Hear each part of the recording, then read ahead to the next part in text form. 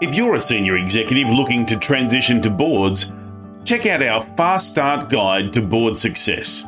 In this short guide, we'll answer all of your questions about landing a paid board role, and we'll share some of the rookie errors executives make when trying to climb the board ladder. Jump on our website, boardcoachinginstitute.com.au, or click on the link in the show notes to access your free copy today. If you're looking for board success, let us show you how. Hi, I'm Sally Parish, Amazon best-selling author of The Essential Field Guide for Company Directors and founder of the Board Coaching Institute. I've been in, on and around boards for over 20 years, and if you, like me, are passionate about the boardroom, then this podcast is for you. And I'd love you to join me on this mission to decode board success. What is it that sets some non-executive directors apart from the rest? How can you enhance your leadership skills so you can be highly effective in the boardroom? And what will it take to make board success a reality for you? I hope you enjoy these episodes as much as I love making them, and that they unlock the secrets for you to gain a competitive advantage and have massive impact and influence in your board roles. Let's get started.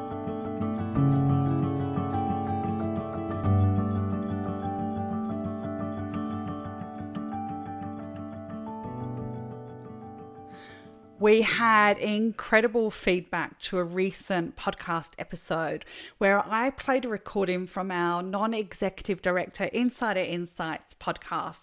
I know you got a lot of value out of that, so I thought we'd do it again. Here's another episode from that podcast. I hope you're going to enjoy all the advice and tips that are shared. Let's play the recording. Hello and welcome to Insider Insights, where you get to meet non-executive directors and go inside their boardroom. Today, we're joined by Andrew MacLeod, who will give us his unique perspective of board life and offer up some hints and tips to help you to succeed too. Andrew is the non-executive chair at Griffin Law. He's a NED for Burnham Global, the Outdoor Education Group, and the Arabian Leopard Fund, and also has advisory boards at LendSend and Keele University. So join me now and let's hear from our insider, Andrew MacLeod. Andrew, welcome so much. Thank you for joining us today.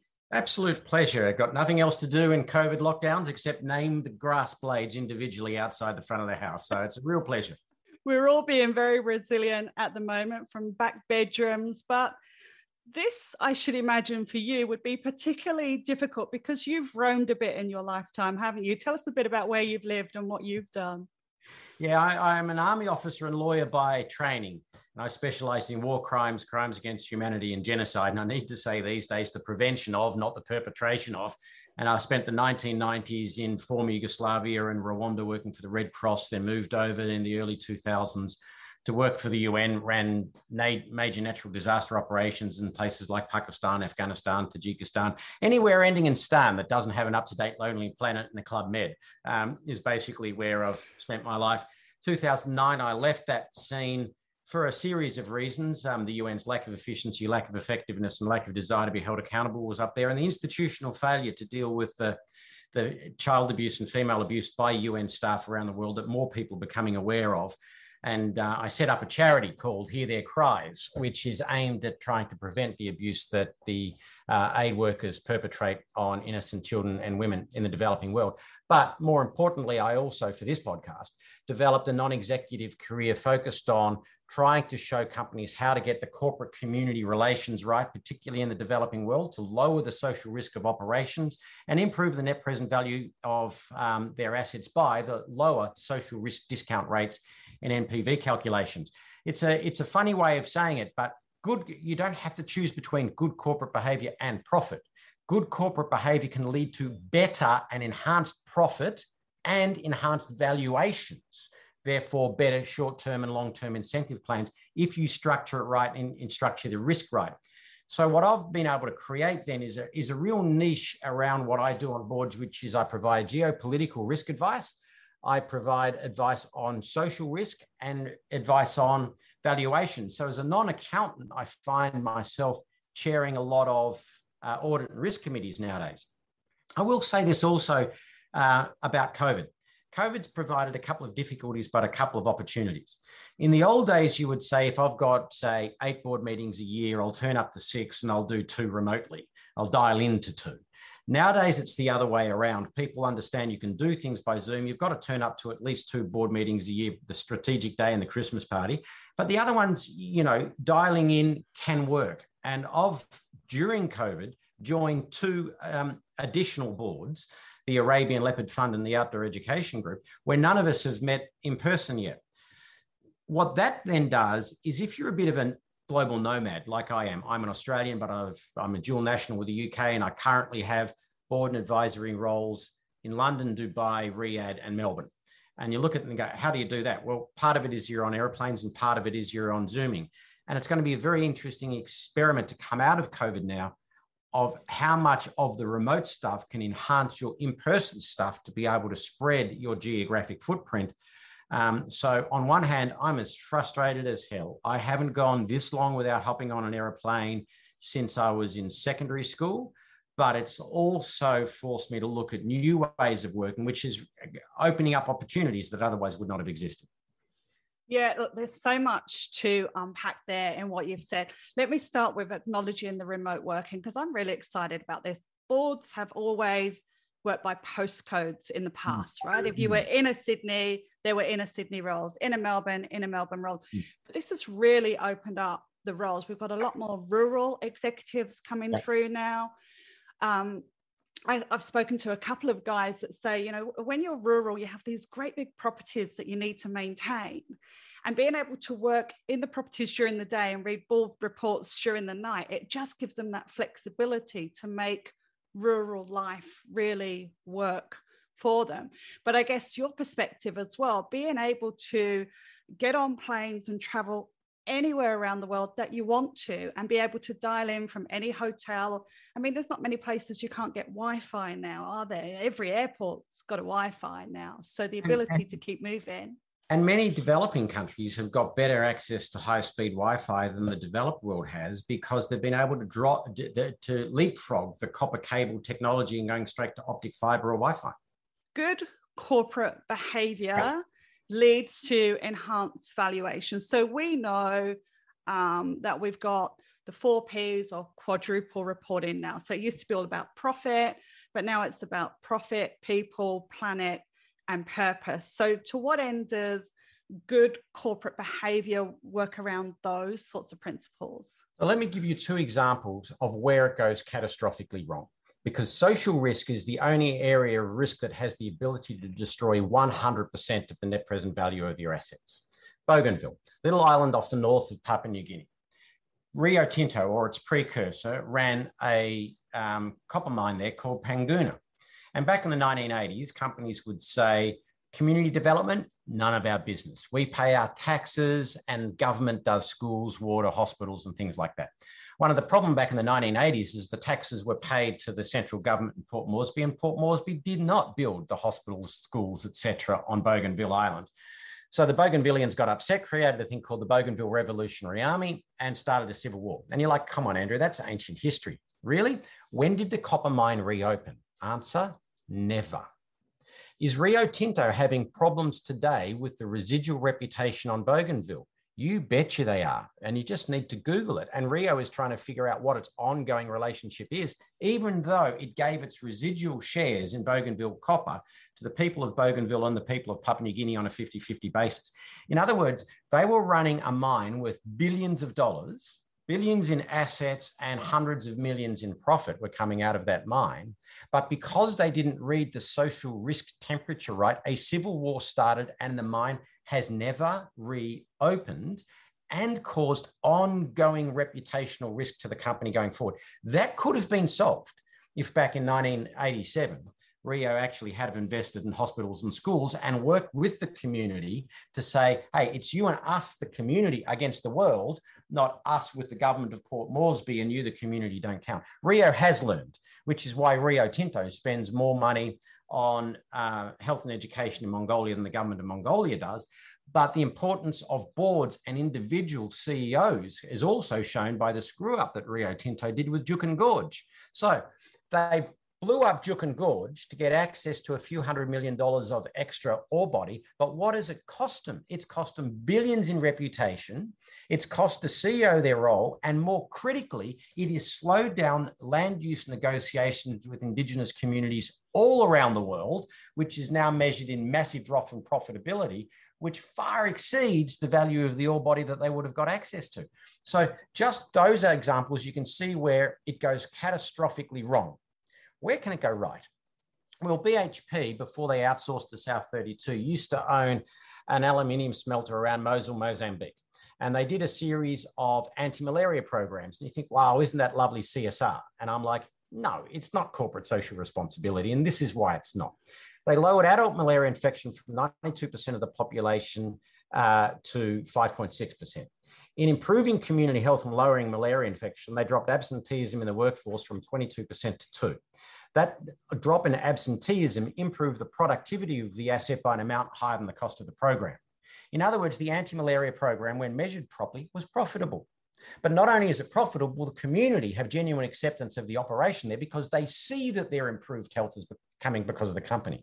And the problem that we've had for the last decade or so is if you start talking about corporate social responsibility, ESG, sustainability, you get shunted down to human resources or marketing or external relations. If you start talking about asset protection, value addition, profitability, you sit down with you don't sit down with the marketing people, you sit down with the accountants and the CEOs. And what I've been talking about is how do you avoid a catastrophic failure like Bougainville or Juukan Gorge? How do you gain improved profitability like Mosul, Mozambique? And this is by understanding that what corporations need to do is look at all of their external facing footprints, procurement, sales, human resources, and say, how do we fine tune each of those footprints to find win-win scenarios, shared value, as Michael Porter and Mark Kramer at Harvard University call it, where we get improved profitability, company executives get better remuneration, and the local communities subjectively win in their own mind and objectively win on the data that you can produce. When we talk about getting on a board role, we talk about understanding your board value proposition. And one of the things I say around this, people often talk about their board value proposition is to increase profitability through blah, blah, blah, right? But what you're talking about is the understanding the impact that your board value proposition has on the organization. So I call this the what's in it for them. You put me on the board and what will the business see as a result? So what do you think the tricks are to understanding the board value proposition and position it in a way that it has impact for that company? So in other words, if through what you do, it's really clear that your board value proposition is all around social impact, but how you sell that is things like reputational risk, it's the valuation on the company. How do you work through, like, what advice do you have for executives who are starting out to think about their skill set and the board value proposition and then selling that to the business? So the first step is understand what makes you different, or what makes you the same as a certain class of board director. And then if you're the same as a certain class of board director, you're competing in that space. Like, how many board directors are there that I concentrate on governance and I'm a very good lawyer understanding the legal regulatory regime? Great. Every board needs that. Most boards already have it.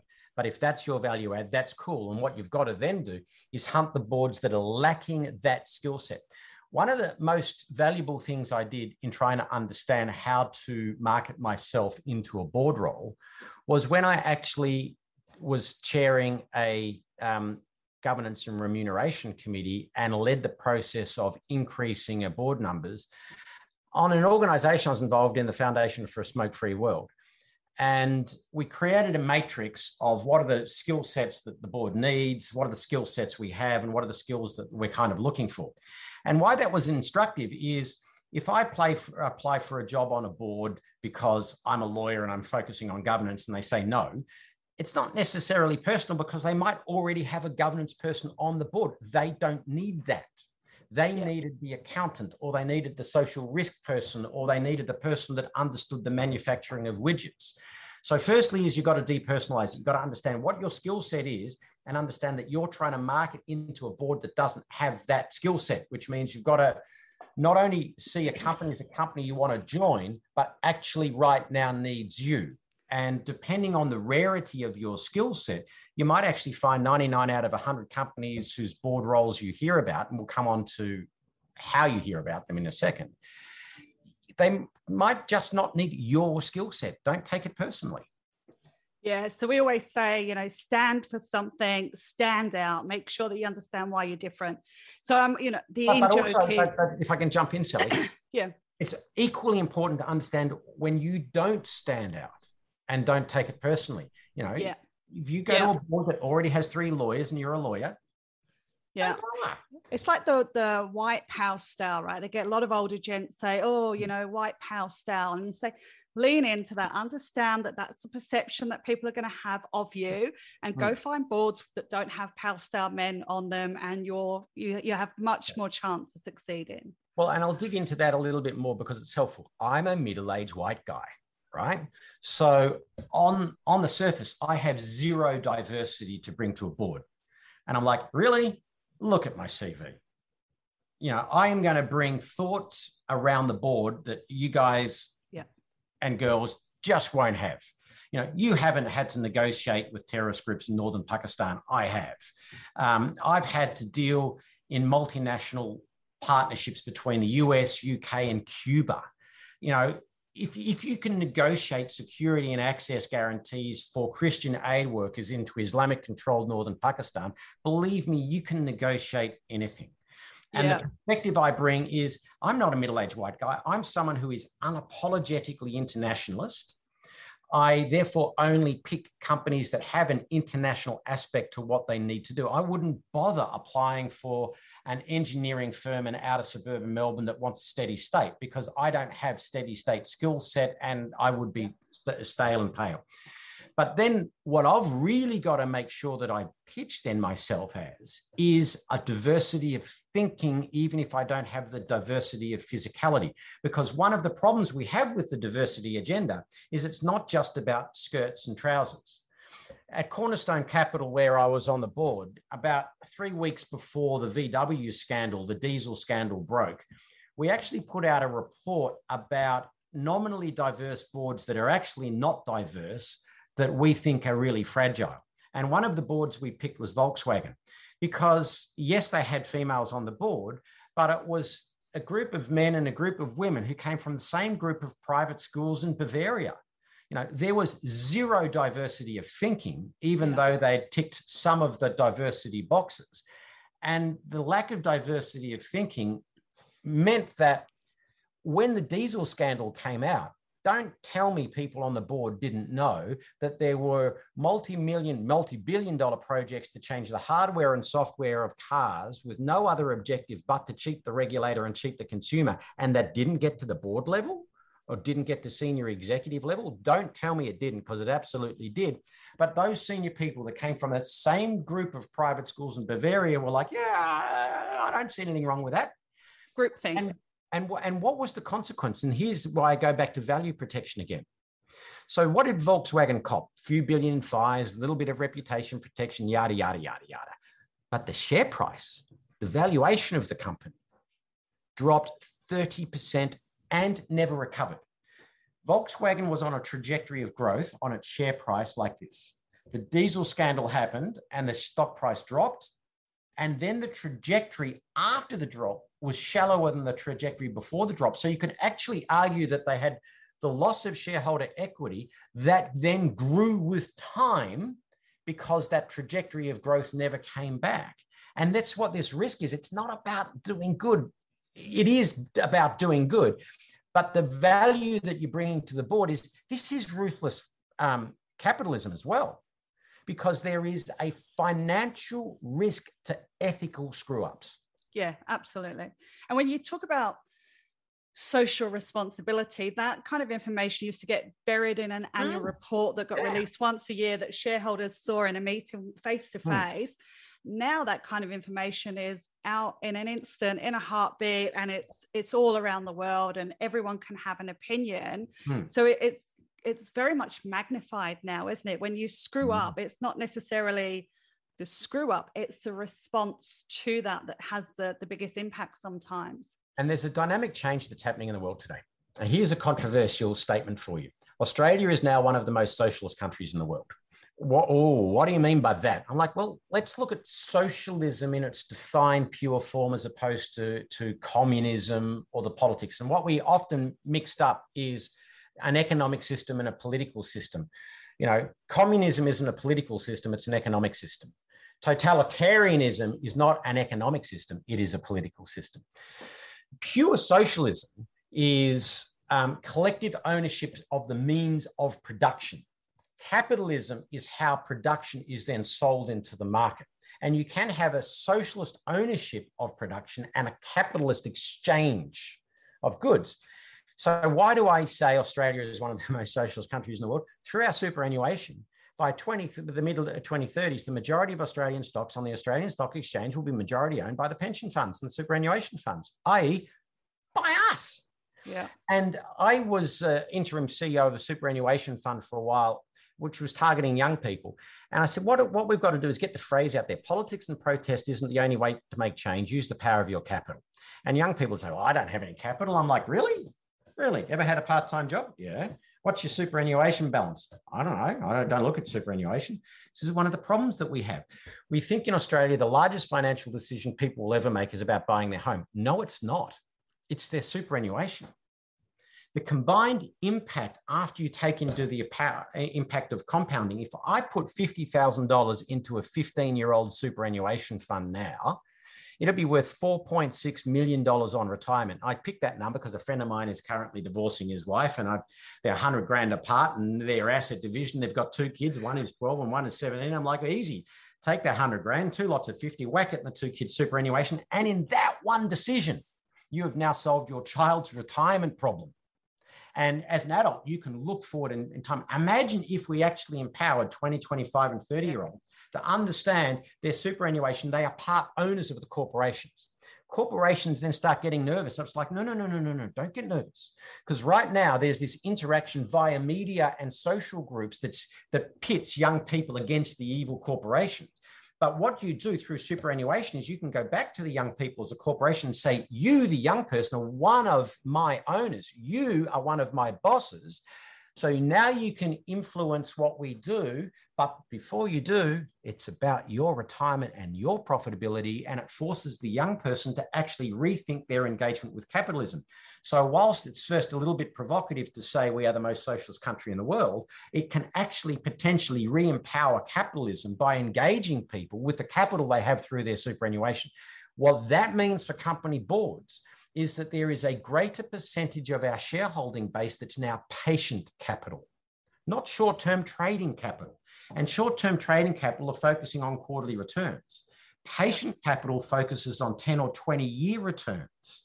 And patient capital is much more concerned about the long-term ethical framework of a company, because the long-term ethical framework of the company is what is most likely to destroy value over the longer term. And if you don't believe me, there are two letters, VW. Look, I'm ex-financial services, so you don't have to sell me compounding. You know, if every 5-year-old in the country had an investment fund, they'd be making very different decisions at 25 to what they're making now. Right. Very, very different. And the question for boards is, how do we manage the activist shareholder agenda in what we're doing? And you look at it and you can see Rio and BHP and Woodside all responding to these sorts of pressures now. What do you do about assets that will be distressed assets in 20 years' time, and we do need them now? The Saudi Aramco float was a really interesting thing to watch in Saudi, because the government was trying to float off Saudi Aramco, their oil-owning company, basically all the assets under the sand in Saudi, on a net present value assumption on the supply of oil will run out before the demand of oil will run out. And that was the standard peak oil discussion that we had until about 10 years ago. What we now realize with the massive expansion of non-fossil fuel electricity generation particularly, and alternatives to the internal combustion engine that are coming for cars, boats, and now potentially even aeroplanes, is we know the old paradigm of the supply of oil will run out before the demand of oil is wrong. Demand for oil will run out before supply does now. And what that means is you've got a whole bunch of distressed assets under the sand in Saudi Arabia, Venezuela, Iran. And what do these companies do about converting their under sand assets into cash assets to be able to keep their economies going once oil becomes a fundamentally distressed asset? The Saudi Aramco floats, the BHP divestments and deals with Woodside are all in this broad dynamic about partly how do we see the economy changing, but partly how we see our shareholder base changing and the demands that our shareholder base are now putting on companies, particularly through superannuation companies and patient capital that comes from long-term retirement funding. Boards have got to understand how all these dynamics come in together, because the risk is coming from different areas of the economy from where it used to come. And if you've got the pale, stale board, which might include a skirt or two in the pale, stale that are not seeing where the world's going and not seeing the change, you're not going to see these risks that are coming steaming down the track at you.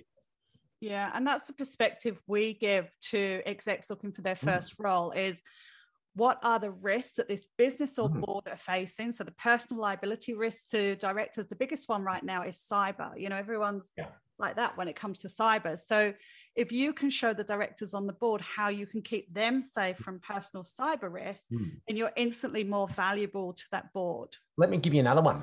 What about personal comportment of your staff overseas? Now, so we all know there are sex tourists that go off to Thailand, Philippines and stuff, and they're pretty disgusting.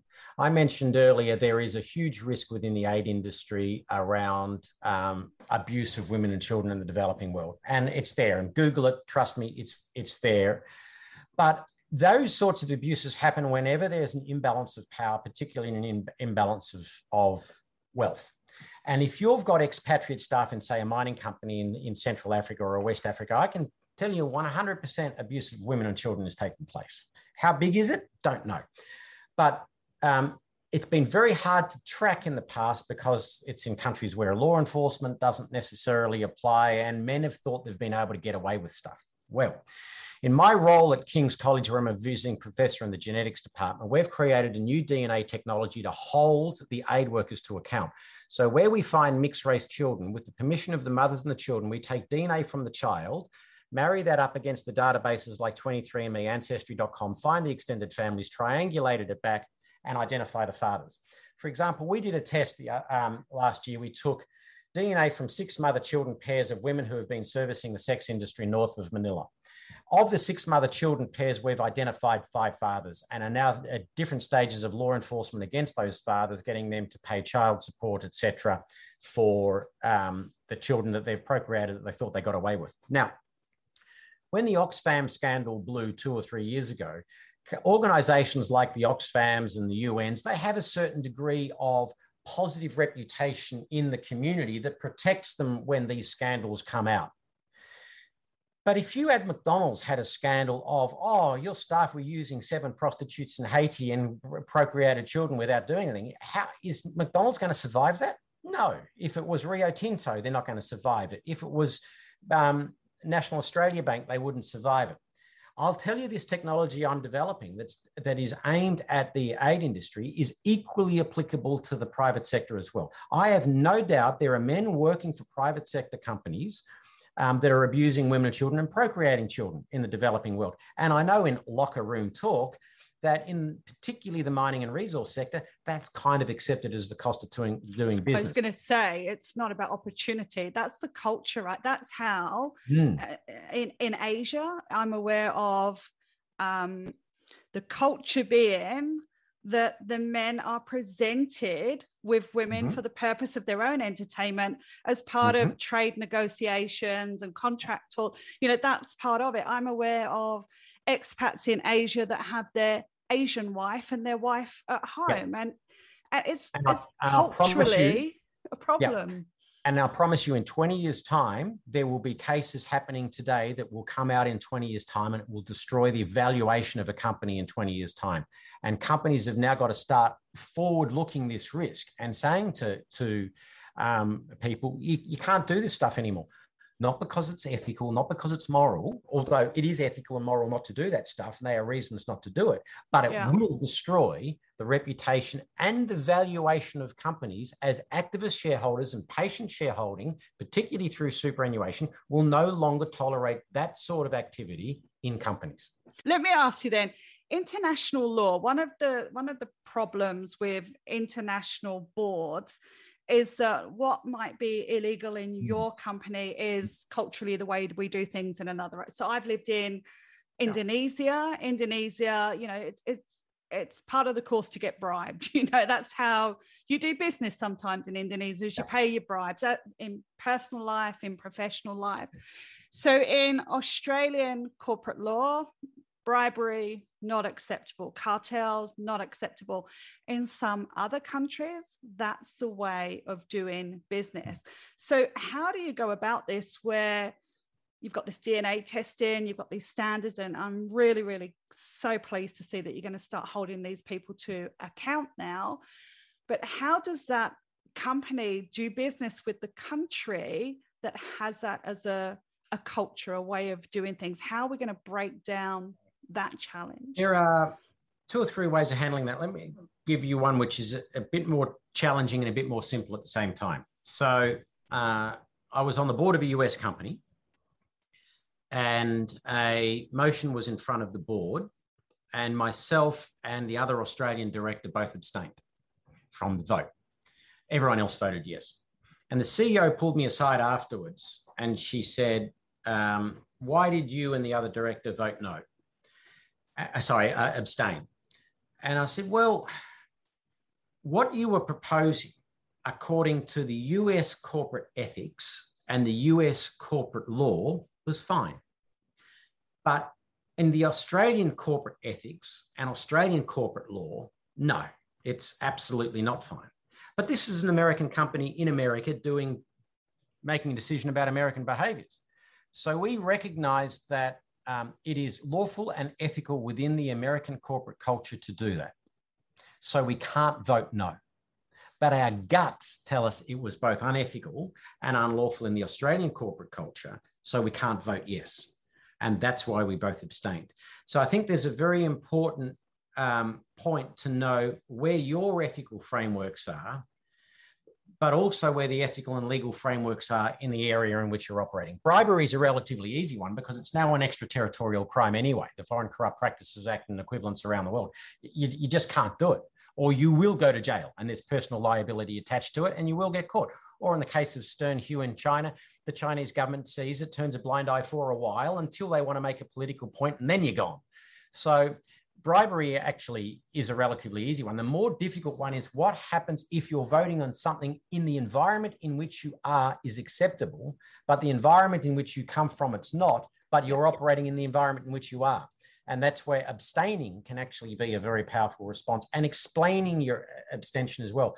I think at the end of the day, when you go into international boards and international business, you've got to have a very comfortable space and knowledge of your own internal ethical frameworks, and know what you will accept and know what you won't accept. Absolutely. And know where there's cloudy space where you've got to sit back and go, not sure on this one, let's have a think.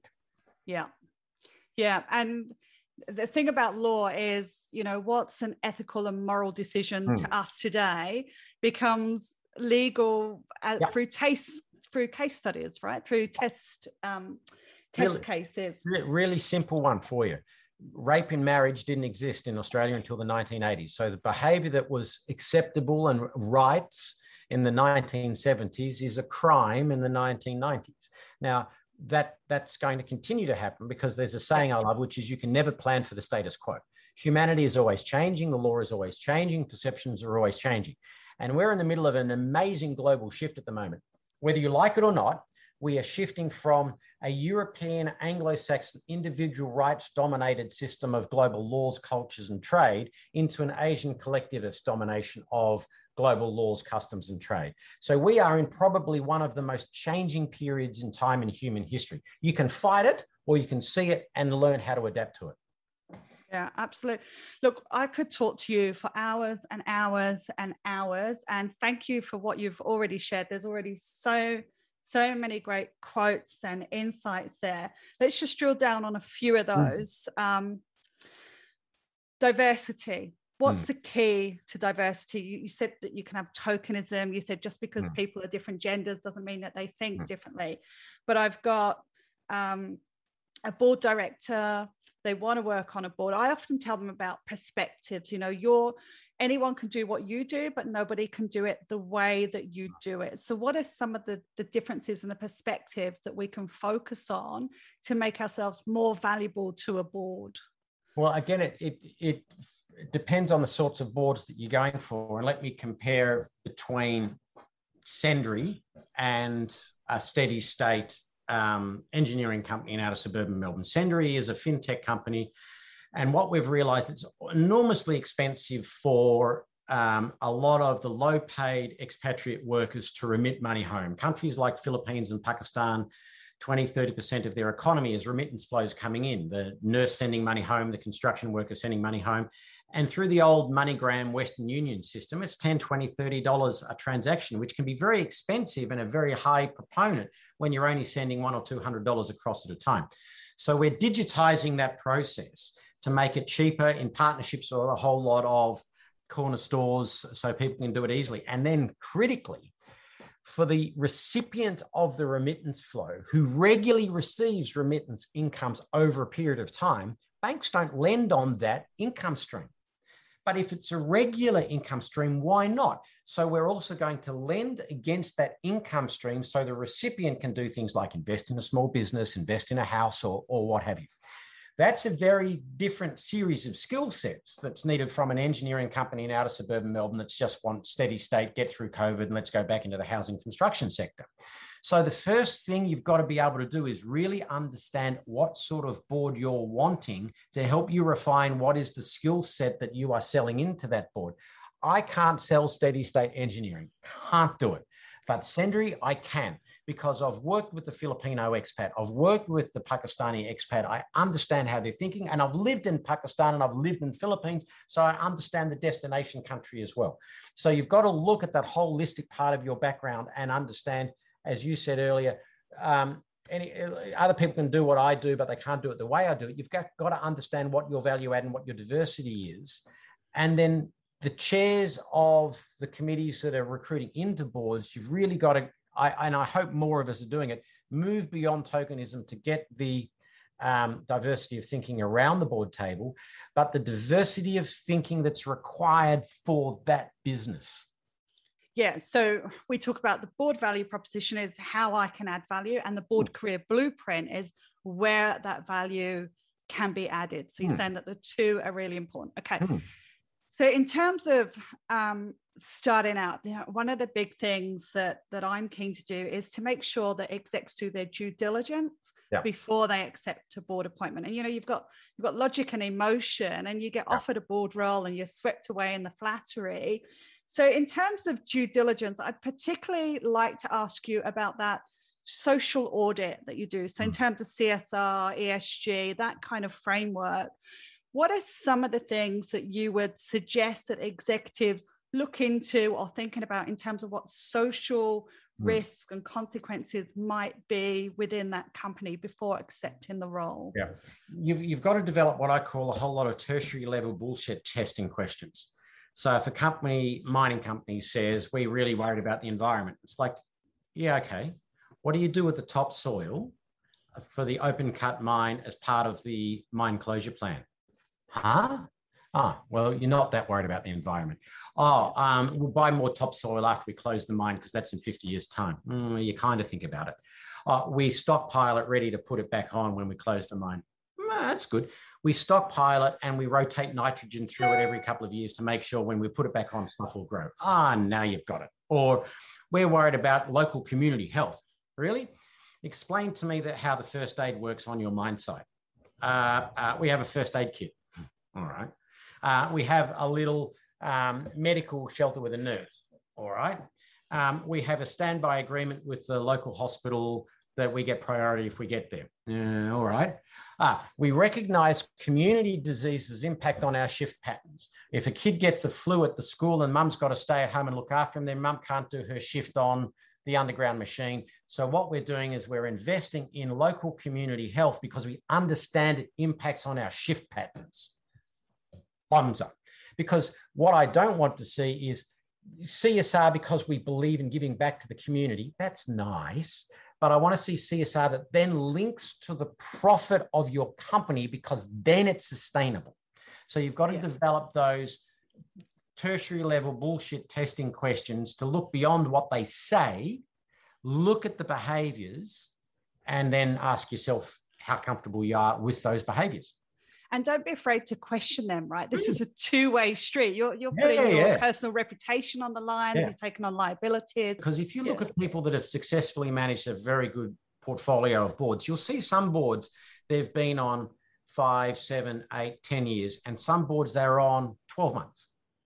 And those boards you're like, first seem good, got on, realize there's a mismatch, and then get off without antagonism.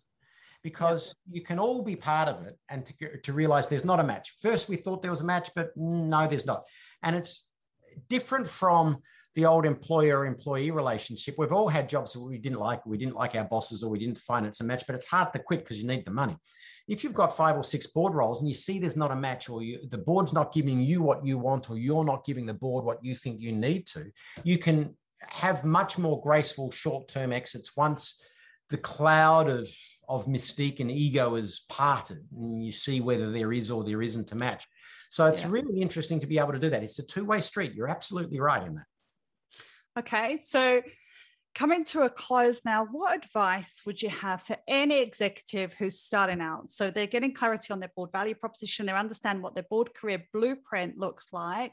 What are like your top 3 tips? Right. First one is remove all the easy no's. What are the easy ways someone can say no to you? Have you got any board experience with a local community group or something? No. Come back to us when you have. So figure out what are the easy ways people can say no to you and remove the easy no's. That's step 1. Step 2 is start really, really working your network and telling people you're looking and asking for advice. Now, any executive should have a mentor and should be mentoring others. Go to your mentor and say, wow, I want to go the next step. How can I do this? And pick a couple of board directors you would like to be like and reach out to them and say, any chance I can buy you a cup of coffee? I'm not going to ask you for a job. I'm not going to lobby to join your board. I just want to know from you, what can I do over the next couple of years to increase my chance to be like you in 10 years' time? I seek out new mentors for the jump into the career that you're wanting to go. So 1, remove the easy no's. 2, start telling your networks out there that you're ready. And then 3rd, really be open for our boards, because 90% of board roles come out of networks. They don't come out of job advertisements and things like this. And I'll give you one really good example. About 2 kilometres that way is Port Phillip Heads, Port Cedar Point, Lonsdale. I'm a swimmer and I've always wanted to swim that, and I did last year. Awesome. 3.5 kilometres of open ocean across shipping channels. Oh, fantastic. I got off at the other end and caught up with a friend named Margaret Webb, and I've known her since I was a child. Her daughter and I were in nippers and junior lifesaving together. I've known her all my life. So I was just telling her what an awesome swim it was, and we're chatting away, yada, yada, yada. She was on the board of the Outdoor Education Group, which provides outdoor education services to schools like rock climbing, whitewater rafting. I reckon they're a great company, and I reckon they're a great company because I really benefited from school. The outdoor education turned me around from a miscreant to something decent. I'm like, gee, they're not looking for board roles, are they? And she's like, I really should have thought of you. Yes, actually, we do need a new board member now. And actually, you'd be really good on it because one of the problems in outdoor education is how do we bring in more international staff? What are we doing with board closures? We actually need your type of thinking now. So I went through the process and now I'm on the board. That would not have happened if I did not ask the question, not looking for board members, are you? So yeah, and it's amazing how many people don't. It's like salespeople that don't ask for the sale, right? Yeah. You've got to ask. And I think that network thing, what executives need to do is they think that they've got this great network, but they don't mine that network in terms of being a NED. They mine it as an executive. So they're not thought of as potential board directors because they don't communicate the message, hey, I'm looking for a board role. And what you've then got to do, because you're in an existing executive role, so what you've got to do is get permission from your bosses. So if you're a managing director, get the permission from the CEO and a board member. If you're a CEO, you've got to get the permission from the chairman, and you do it as a joint task. I would like to now get ready for the next evolution of my career. And I would like to find a couple of board roles which are synergistic with my current executive role, where they work together. Can you help me, please? But also the paybacks of if I do that, that's going to enhance my skill set. I'm going to have a better understanding of the board here.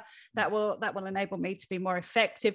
A lot of people are afraid of telling their employers that this is their goal because they feel that it's competition or conflict. But if you find the right roles, it can be very valuable. And I think there's data out there that says when you develop your board career, your executive prospects actually develop at a much faster rate than if you were just an executive alone. Right. So there's a lot of paybacks there. I want to thank you for your time. There's been so many lessons there.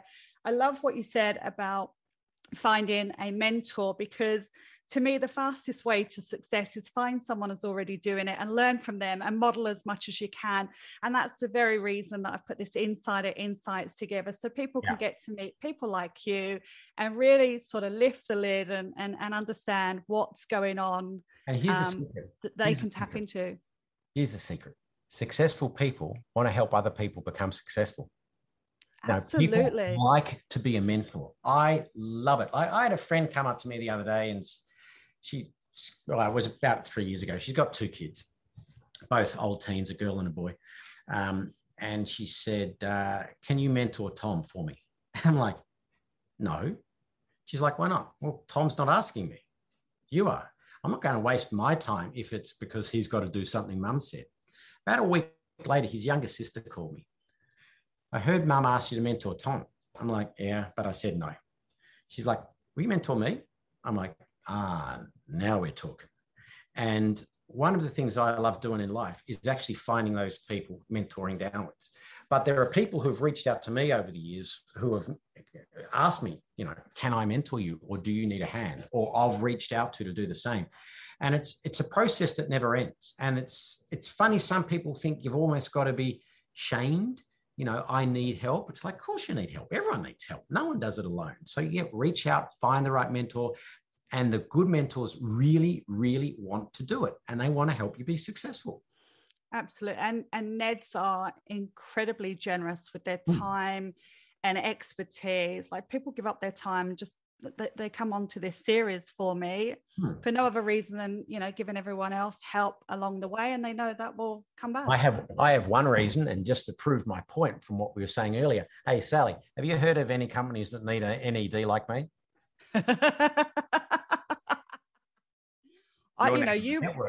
You would be front of mind now, right? If I know of anyone in you are front of mind.